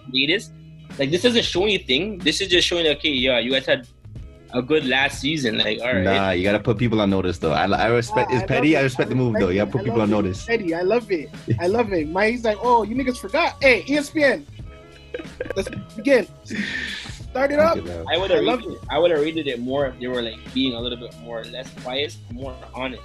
Like show the man's like more of his down times. More than now once have I heard Michael say do that. Why would you do that? What superstar's gonna make a documentary showing about when I failed? But that when you show more of your failures, it literally heightens your success more when you actually get to that point. I don't feel like Michael's PR team talks about him failing. It's not part of his brand. Failure is not part of his brand. That is my point. Everybody has an image of him as him never failing. That's his brand. Oh, we know the nigga has failed. You see how they haven't showed one time yet, or I hope they do show it, but they haven't showed one time yet when the man came back from his first retirement and they met Shaq and Penny in the playoffs. And they showed the man turn the ball over and cost him the series. But see, they don't show that. But see what right now everybody's saying about LeBron, yo, when his documentary comes out, they're gonna show his meltdown versus Dallas and this and that, and they're hiding all the man's negative. But check it out though. The thing is, when you mentioned Michael losing to Magic, guess what they're gonna show right after that? His revenge series. You know, yeah, that's what they're gonna do. But yeah, they're always gonna show him back on top. So they'll show the L, but he always has a great revenge series. Like yeah, but the thing is, so does LeBron. When LeBron lost, he comes bounce back and he wins. But then they highlight the loss so much more than they do his win. Nah, Michael does have burn tapes. They burn a lot of Michael tapes. Loses to Dallas, comes back and beats OKC. Well, everything is well, you beat a young team. And you beat this, but your meltdown against Dallas was so much bigger than your first championship. We're gonna just keep killing you. Whenever you won one, it's like okay, but you just lost a lot of. Like, they just keep killing this guy. Like they never keep the thing the same. Mind you, this is coming from a Bron stand, so a little grain of stat. But the thing is, even when people make excuses for Jordan losing to Magic and saying he never had a full season to get his legs back, but they were not saying that when his first game back or second game back against New York, he had 55. Coming off of retirement. They didn't say about him getting his legs back. The man had a double nickel his second game back. And all of a sudden, 4 months later in the playoffs, the man loses. So he didn't have his game shape there. Like, like come on, bro. Come on. One thing I didn't like. Wasn't in game shape. Go ahead, AJ. Go ahead. One thing I didn't like about the doc though is how they shat on Jerry Cross for like yo, those first 2 episodes were just we're just gonna shit on this guy. He's dead, eh? Like he's dead. I didn't know he was dead until I recorded. I hope people know this. Like, yo, the man's not alive, eh? Like he's not alive. He's not alive. They spent 2 hours just killing this guy. I'm like, bro, like the man's not even alive to defend himself. Like, what are you guys doing? Who greenlit this? I'm like, who greenlit this? Tony Cooper came out and said that today. I'm like, which is that Jerry was alive to tell his side of the story. Yeah, I'm like, yo, who at ESPN greenlit? We're just gonna shit on a dead man. Like we can't even defend himself. There's like nobody in documentary because the thing is, he made bad decisions, but like we're not gonna talk about all the great decisions that he made to build the team up to the point that they were like one of the greatest teams of all time, and we're not gonna talk about this. Yeah, he was never celebrated, and he deserves some celebration to your point. It's crazy to me because like. He fired a coach that Michael did not want to leave. Like we forget this. Like Collins was his guy. Collins was Michael's guy. Man got that guy out of here. He found Tony Kukoc. He traded for Scottie Pippen. He got Ron Harper. Like these are all things that he did. But speaking of the Doug Collins, when the interviewer asked him about leaving, and he's like, "Oh, there came a point in time where I felt like Phil Jackson should be the coach," and the way he said it was kind of like. What happened? What happened? He wasn't going to say it. But I know exactly. Phil Jackson was doing some stuff behind the scenes, buddy. Yeah, because they said that when Doug Collins was tired of hearing from Tex Winter, Jerry Cross kept telling Phil, like, yo, keep working with Tex Winter on the side. You can definitely see when 2 other coaches are over there just working on plays and doing this, doing that. The man's looking like, yo, what nada? They're like, oh, nothing, we're not doing nothing. I was like, oh, all right. Man knew his time was coming, man. You think so? Okay. That's the one part of the documentary I didn't like. Like, I feel like he deserves more praise than the hate that he's getting. That's how I feel. I think the hate really and he's dead. You're right. He is dead. I think the hate really comes when it's like, yo, the team did not need to break up. No, they didn't. It did not need to break up. So when you say, Phil Jackson comes to you talking about, oh yeah, I want to get paid as much as the other coaches in the league that are winning, and like I want to get paid as much as the coaches I'm beating. And Krause is like, nah, I can't do that. And he's like, okay, well, this is your last season here. And then Michael comes out in public and says, yo, Phil's not here, I'm not here. And Krause is like, yo, if Michael wants to leave, that's his choice, but we want him here. And just like, yo, you're willing to, you know what I mean? That's where the kind of the shit now comes from. Because like, yo, that's where the hate comes. But I mean, like, you can look at both sides of the coin. It's like, if you have to celebrate him to a point. I agree. Yeah, like, you know what I mean? Like, he built that team. It's not like he just came in and took over a great team. Like, he built that team. So he didn't draft Michael, did he? He didn't draft Michael, but he got Scottie Pippen. He traded for Scottie Pippen. This is the thing. I thought Scottie Pippen was drafted by the Chicago. They came in the same year. What? Didn't Jerry Krause get hired the same year that Michael got his job? That Michael got drafted? No. I don't think I would have to go back and rewatch, but I don't think Jerry drafted him. I know Jerry traded for Pippen. This is the thing, like I never knew that Scottie Pippen was even drafted by the Chicago Bulls. Like, these are things that I never knew. Like he traded for Scottie Pippen. He found all of these guys. So it says from 85 to 03 he was the Bulls. Yeah. Okay. So he did draft. Oh, so he drafted Michael Jordan. Interesting. Well, didn't Jordan come in what? Wasn't Jordan 84? 85. 45, right? Yeah. 80. No. Yeah, so Jerry came in the following year. Jerry came in the following year. Yes. So he did not draft Michael. But he drafted I don't know. Everybody I just don't like talking crap about a dude that's not even there to defend himself. I just think that's in bad taste. There's talking crap, and then at the same time, it's like, yo, are they keeping in a buck? And at the same time, he cannot defend himself. So it's like making it's like you know what I mean? It's like making the Michael Jackson doc. Like you can't say anything. You know what I mean? Like man's gone. Like you're slandering the man's name. Let the dead rest. But he's part of the story, so it's very interesting. I don't mean to doodle on Michael's stats. Rookie year, 28, 6. And 6. That's amazing. That's amazing, buddy. That's the thing. You'll never ever be able to talk bad about his stats, but the stats are stupid. Like they're stupid. They're actually stupid, buddy. Like he has a year where he averaged 37. Yeah, 37. 5 boards, 4.5 assists, 3 steals, block and a half. Bro, when they showed the 40 minutes a game. Like, there was a year when Doug Collins said that he was coaching this guy and the man won MVP, All-Star MVP, dunk contest, scoring champion, MVP, defensive player of the year, and MVP in the same season. So like that will never ever be done ever again. Yeah, I think he was the last guard to win defensive player of the year. After that, the smallest person since then was like Kawhi. I think it might have been Gary Payton, no? St. Thomas. What are we saying? Gary Payton won one. Gary Payton might have been the last. Oh yeah, Gary Payton was the last one. You're right. Gary Excuse me. My bad. Gary Payton, the thing, Trea. Hey, I was slandering Gary Payton. Why? That's Trea. Nah, because my thing was like Michael beat Gary Payton in the finals. Like I don't think Gary Payton should ever be the best player on the finals team. I went back to look at what Gary Payton was doing, and I'm very sorry for saying these things, Gary. Gary, you're very special, Gary. I apologize. Gary. Gary Payton theoretically should have 2 rings because he won with Miami, and the year before that, was it Wade got injured and couldn't play in the conference finals against Detroit? Or was it Shaq? One of them got injured, and they were favorites. Might have. I feel like it was Shaq. I feel like they still would have lost. I don't know. San Antonio in the finals. San Antonio did win the final. I don't know. But that's NBA lore is what interests me. What could have happened if who was healthy? That's another thing too. Like I feel like it all comes down to like he's Michael Jordan's he's not number 1, he's number 2, like of all time. He's number 1.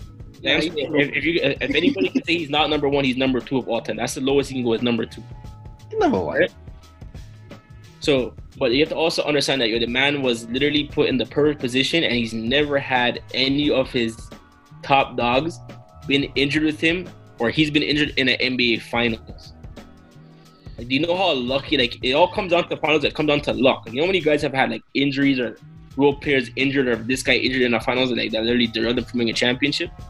Bro, I think about it. I think about the first Cavs versus Warriors series often now. Like if Bron had K-Love and Kyrie, it was Dellavedova and LeBron James took them to 6 games. And Mozgov. As I'm saying, like, but Jordan fans always say the same thing to me. He got there, he should have got it done. I know my dad told me he won 2 games. Why didn't he win 2 more? That's what he said to me. Yeah. Got there, he should have got it done. That's like that's the kind of thing you have to say when you argue against the guys that because Jordan won 6-0.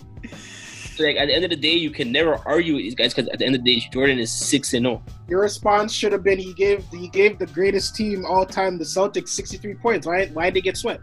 I say that to him all the time. He's like, oh, what is he supposed to do? Like, bro, but it's like it's the excuses, and it's like the excuses never go both ways. So it's like you're arguing. We'll never get these answers outside of like artificial simulation. Like you have to simulate the stuff in 2K, and it's just not the same. Like you know what I mean? Michael's never faced a Warriors. He's never faced a. Give me another team, another like. Well, no. If you want to keep it 100, though, he won 6 rings. I could say it right now. Like of those 6 teams that he beat, how many of those teams are better than any of the teams from 2000 and on that won a championship? Other than the Pistons. Like, the Detroit Pistons might be the only team. No, a finals team. Are you talking about a finals team or team in general? Yeah. Because it was that won a championship. Blazers? Oh, okay. Like, how many of those teams how many of those 6 teams that Michael beat are better than any of those teams? Detroit Pistons might be the only one. And even those Pistons teams, they're pretty damn good. Lakers. Which Lakers team? You mean Shaq and Kobe's Lakers? Oh shit! No, my bad. wait. I'm bugging. No, Which Lakers team? Or do you want to go? Or you want to go when was in his prime when he won back to back? Which Lakers team, sir? Michael never faced the dream in the finals. That's another thing too. So the other top guy that was drafted in your draft, 2 times he was in the finals, you were on retirement. Dodging. That kid. This guy said he was dodging. That's what I'm saying. I don't know nobody that's in the prime of their career says, instead of winning 2 more titles, I want to play baseball or I want to take time off. Like, who does that? I'm not doodling on. Bro, you know the reason why he did, though. Stop this. I don't know the reason. No, I don't know the reason. Wasn't it because of his father? Wasn't his father like a huge baseball fan? Yeah. So listen here, AJ. Your dad's a huge soccer fan, but you're the best basketball player to ever touch a basketball. He's gonna say, your son, stop playing and dominating your sport to go play something that you're not good at. So I can't tell someone how they should breathe. Okay. we're not gonna get the controversial takes from the doc, because as Trey said, it's going to be painted in a very particular light. But we're not going to get the hot takes like why his dad got murdered. Gambling debt. No one wants to talk about it. No one wants to talk about the quote-unquote flu game. My guy wasn't sick. You're saying that he wasn't sick? He was hungover. Oh. I'm pretty sure it's NBA protocol. You're not allowed to play with the flu. That can't go on. No. People haven't played with flu like symptoms? No, because it can spread. Listen, logically, AJ, does that make sense? My guy's on. Listen. AJ, go to your computer right now and type in the picture Scottie Pippen holding Michael Jordan. Type it right now. No, I know what you're talking about, but no. Scotty's holding Michael. Scotty's laughing, trying to hold his laughter, and Steve Kerr's in the background because he knows what I'm going. No, I'm trying to think right now. I'm like, wait, no man. You cannot play sick. You cannot play sick.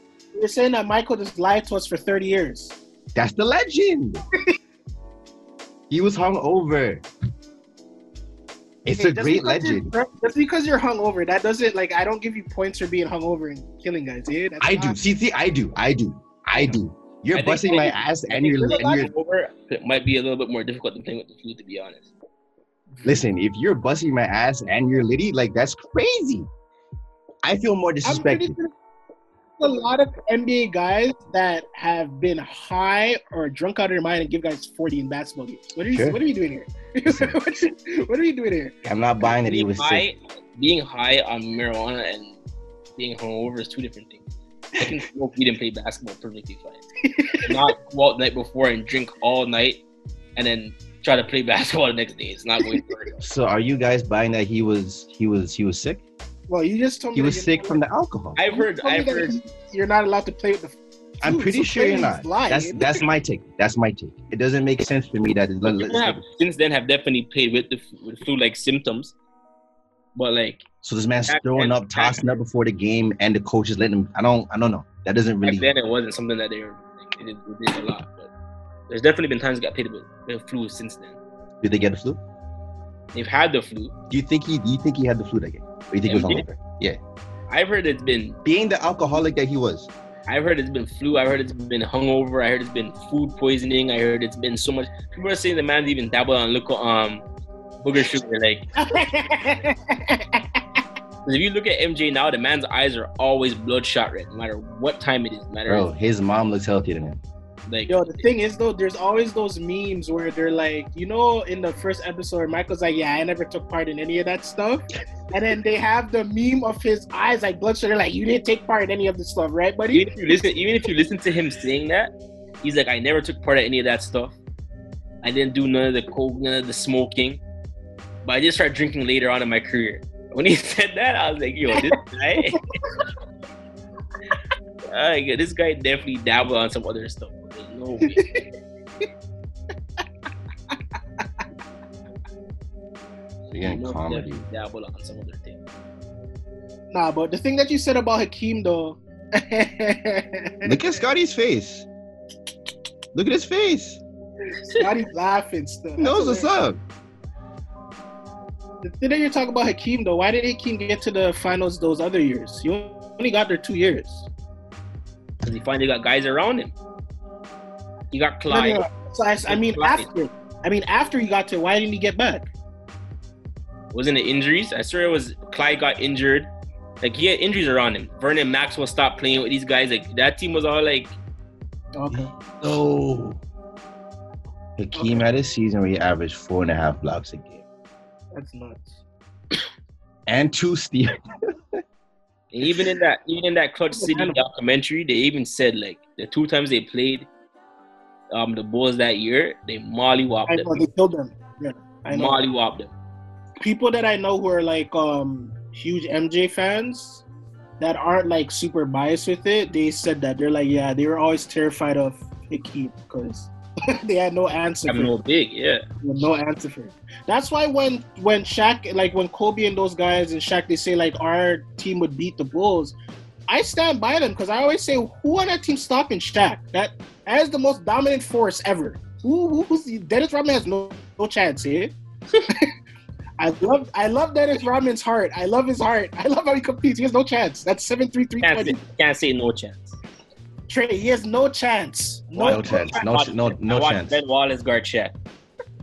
But see, but Ben Wallace is like strong. But Ben Wallace is like these. But Ben Wallace is like these. Like Ben Wallace is a lumberjack. Yeah, like he's he's these fam. Like come on. Like Dennis Rodman's like he's kind of like, you know, he has a little muscle, but he's not these. He's just hyper. He's a jungle man. You can't put nothing past a jungle man. Yo, what the heck? Ben Wallace is a 4-time Defensive Player of the Year? Yeah, Ben Wallace was an animal, fam. I know he was an animal. I didn't know he won it twice. Ben Wallace was... I love Ben Wallace, by the way. I love him. Excuse me. Anywho. Unfortunately, Trayton couldn't make it. This would have been a jamboree. That would have been a lot of fun, but... hopefully Trayton's all right out there in the street. I know, not quarantined. You guys have any closing remarks? No, man. I just... the LeBron stand in Trea. I'm so conflicted watching this because, like, bro, obviously I'm watching this guy. I'm like, this guy is supremely talented. Supremely. I love him. He's easily like the greatest of his era. Like, not even questionable. Not even questionable. My only thing is, like, would it be the same if he was playing in the early 2000s or now? And that's my only thing is, and everybody from then will tell you yes, and I will tell you no. Okay, I'll label you guys as the basketball historians rather than me on this era. If we're gonna rank the positions, like of like his competition back then, it was Michael at the top, and then there was a big gap of the wing players. Who were his competition? They weren't wings though. Like they weren't Clyde Drexler. Like Clyde Drexler was like the other wing. So like Reggie Miller, like these are the wings. Like, you know what like I mean? who was giving Michael 20? Like who was giving Michael 25? Reggie. Well, Reggie. Who else? Reggie did. Who else? Maybe Clyde on a good night. Okay, who else? like I guess what I'm asking is I want to look at the scoring leaders for that year. So that's what I'm gonna do my homework. Let's see. It was probably all big men. It wouldn't surprise you. It was like all bigs or like fours. 19. Because that's what the era was. The reason why Michael's a GOAT for me is because, the man 6-0. Like, I understand, like, but man 6-0. He never went to a game 7. He never went to a game 7. He's 6-0 in the finals. And, like, he was, like, a dominant force. A team that scored 56 points in the NBA Finals game. Hey, man, he's a dominant force, man. A team scored 56 in the NBA Finals game. Just a man playing. Hey, man. Oh, yo, there's some scores. Okay. Dominant I don't know half of these. 56, bro. A team? What? A whole team with Karl Malone and John Stockton scored 56 in a finals game. Great defense, man. 1997. Great defense, man. Bernard King was a 4? No, he was a wing. But Bernard was before MJ. Yeah, Bernard King's before MJ, though. No. But was he a 4? He was a 3 or 4? 3. He's a 3. So I'm looking at the 84-85 regular season. So this is Michael's rookie year. Bernard King is leading the league with 33 points a game. Larry Bird got 28. Larry Bird had 28. Michael had 28, so Michael's third. Purvis Short on the Warriors, 28 a game. Alex English Nuggets, 28 a game. Dominique, 27.5. Mm-hmm. Adrian Dantley, I can't know that name, 26. Mark Aguirre, 25.5. Moses Malone, 24.5. Terry Cummings, 23.5. So that's the top 10. Out of these, who were wings? So you got Bernard King, Larry, wing, Purvis Short. I'm not gonna lie to you. I don't even know who that is. That's what I'm saying. No shame. These are ancient. This is ancient history. Don't feel shame. It's okay. I don't know who it is. Everyone else on that list I recognize except for that one guy. I was like, who the hell is that? Moses Malone is a 4 or 5 because he like tutored like. He's a big, right? Terry Cummings. Who is this? I'm pretty sure Terry was. He's a forward. Wing. He's a forward. Mark Aguirre, forward. It might be a 3 though. 3 forward. 3 that counts as a wing. Adrian Dantley. 6'5". Dominique was 6'7". Dominique was a big guy. Alex English was 6'7", 190 pounds. Ooh, okay. Purvis Short. So why don't you check when they won? So check like 91, 92 or 92, 93. Why don't you check those years? The only thing is though, all the wings that were good at them time, they didn't have good teams with them. So like there was no other top teams that had great wings that MJ was going head to head with. Like if you look other than say his first championship, he wasn't going against Magic. Magic's the point guard. So who is he getting? Byron Scott. Byron was injured. Did he even play? Byron didn't play none of the series. No, he definitely played some. I think he played one game. Byron played like one game, I think. Byron played one game and James Worthy played 2 games. That would be like the only other people to guard him. So I don't even know. It was probably Sam Perkins that was guarding him. I said Sam Perkins. All right. 92-93 season. Michael Jordan.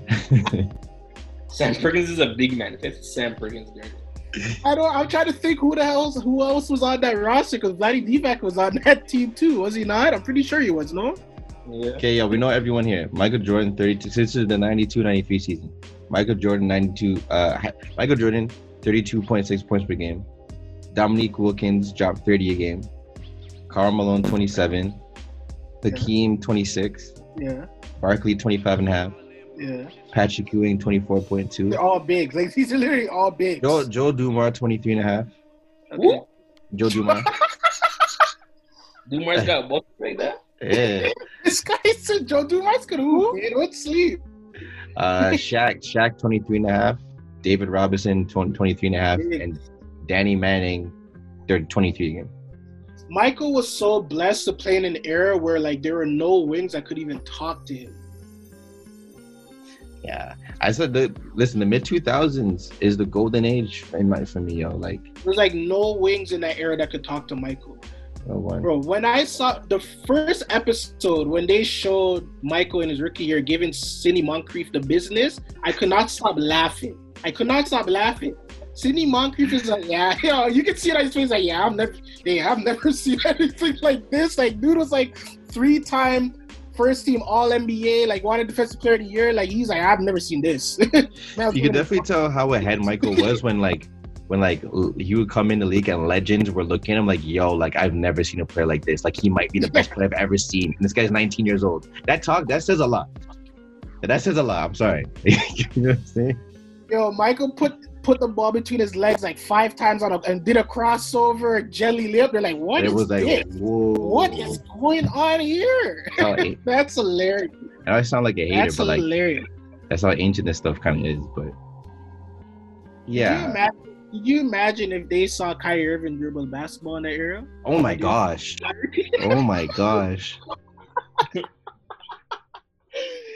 Could you imagine? I don't know what they would call this guy. They call him Jesus. I don't know what they would call Kyrie. Earlier today, I saw a clip of Kyrie playing FIBA basketball, and it looked like it was a fake video. Like, the stuff that he was doing, I'm like, hey, this is stupid. This doesn't make no sense. Like, that's what the only difference, though, is that they'll just punch him. Like, they'll start hitting him. And that's why I'm saying they'll just start hitting him. LeBron on the Cavs with Kyrie and Kevin Love, I think they go 6 for 6 in them times, too. Because John Stockton can't guard no Kyrie Irving. No, not a chance. Not a damn chance. And LeBron is going to run through the freaking Brian Russells, Jeff Hornacek. Who's our center? Who was Utah's center? Yeah, that is kind of crazy, though. Like, that's the only reason why I don't really rate those Utah teams. Because it's like, those Utah teams are really good. But, like, who on their team was guarding Scottie Pippen and Michael Jordan? Like, Jeff Hornacek and Brian Russell, like those are the guys you were throwing at them. Let's say, this isn't a slander session, but Michael Jordan was very blessed with talent and opportunity. You can't take it from him. It's just you can't manipulate the times.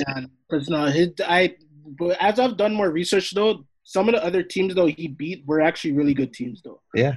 Those Suns teams, that Suns team was loaded that they beat. That Suns team was really good. I went back to look. That Suns team was actually nice. When you say loaded, how was it loaded? What do you mean? They had Barkley. They had Kevin Johnson, Dan Marley. They had that other white guy. I can't remember his name. Like, they had hoopers. That team was a really good team. They had some guys on that team. The Portland Trail Blazers team that they beat too was really good also. That was another really good team. And they just came back. That was their second finals run. Yeah, that team was actually really good. If you go back and look at who was on that roster and who they had, it was actually pretty good. And then, like I already told you, the Sonics were good. Like, I was slandering Gary Payton. I go back and look, I'm like, nah, man, Gary was pretty damn – like, he was good that year they went to the finals. And there was other guys. Like, there was Percy Hawkins, definitely Straight. Like, there was other dudes on that team that could hoop. Sean Kemp. Like, that team was nice. Trea is not impressed. He's not impressed, but that team was nice.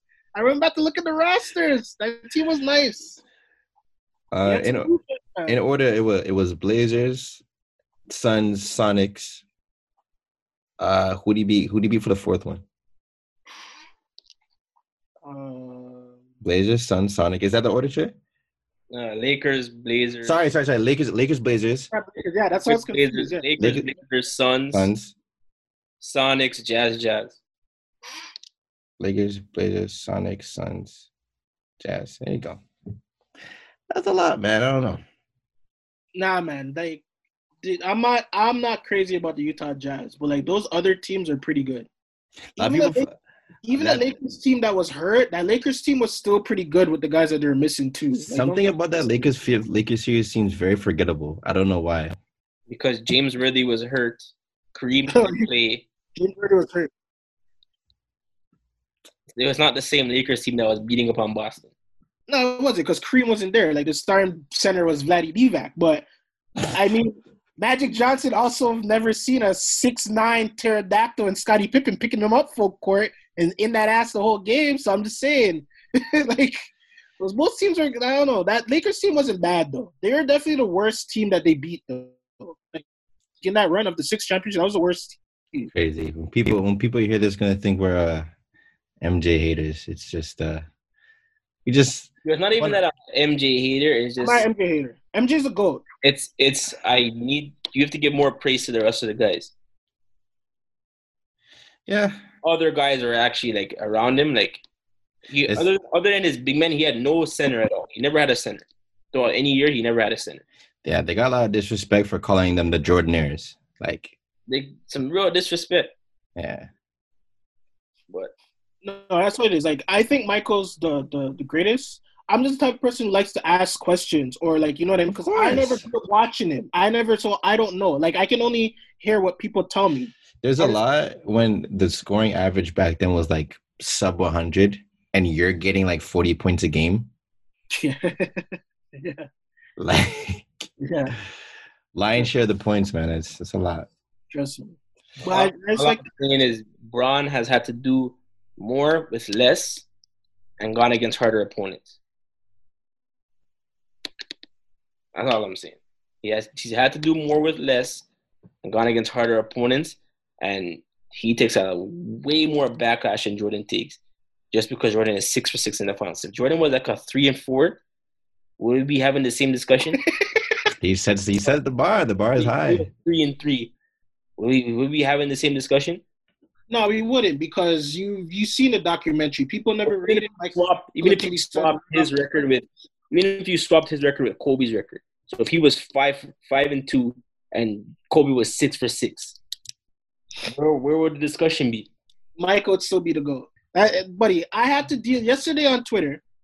Sorry for keeping you so long, Tevin, but that's okay. Yesterday on Twitter, scrolling through, and I saw someone try to say that Ray Allen was just as good creatively and defensively for like a couple of seasons as Kobe Bryant. And I almost lost my mind. I'm like, why is Kobe get so disrespected?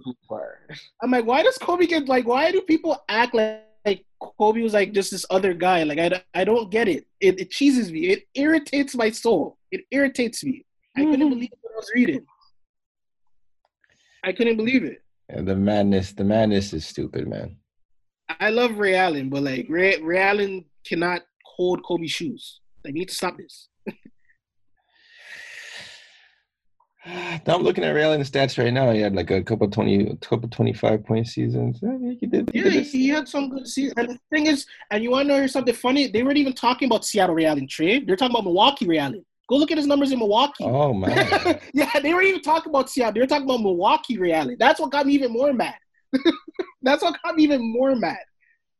Yo, thanks everyone for stopping through. And happy belated to both you guys. Appreciate it. I appreciate it.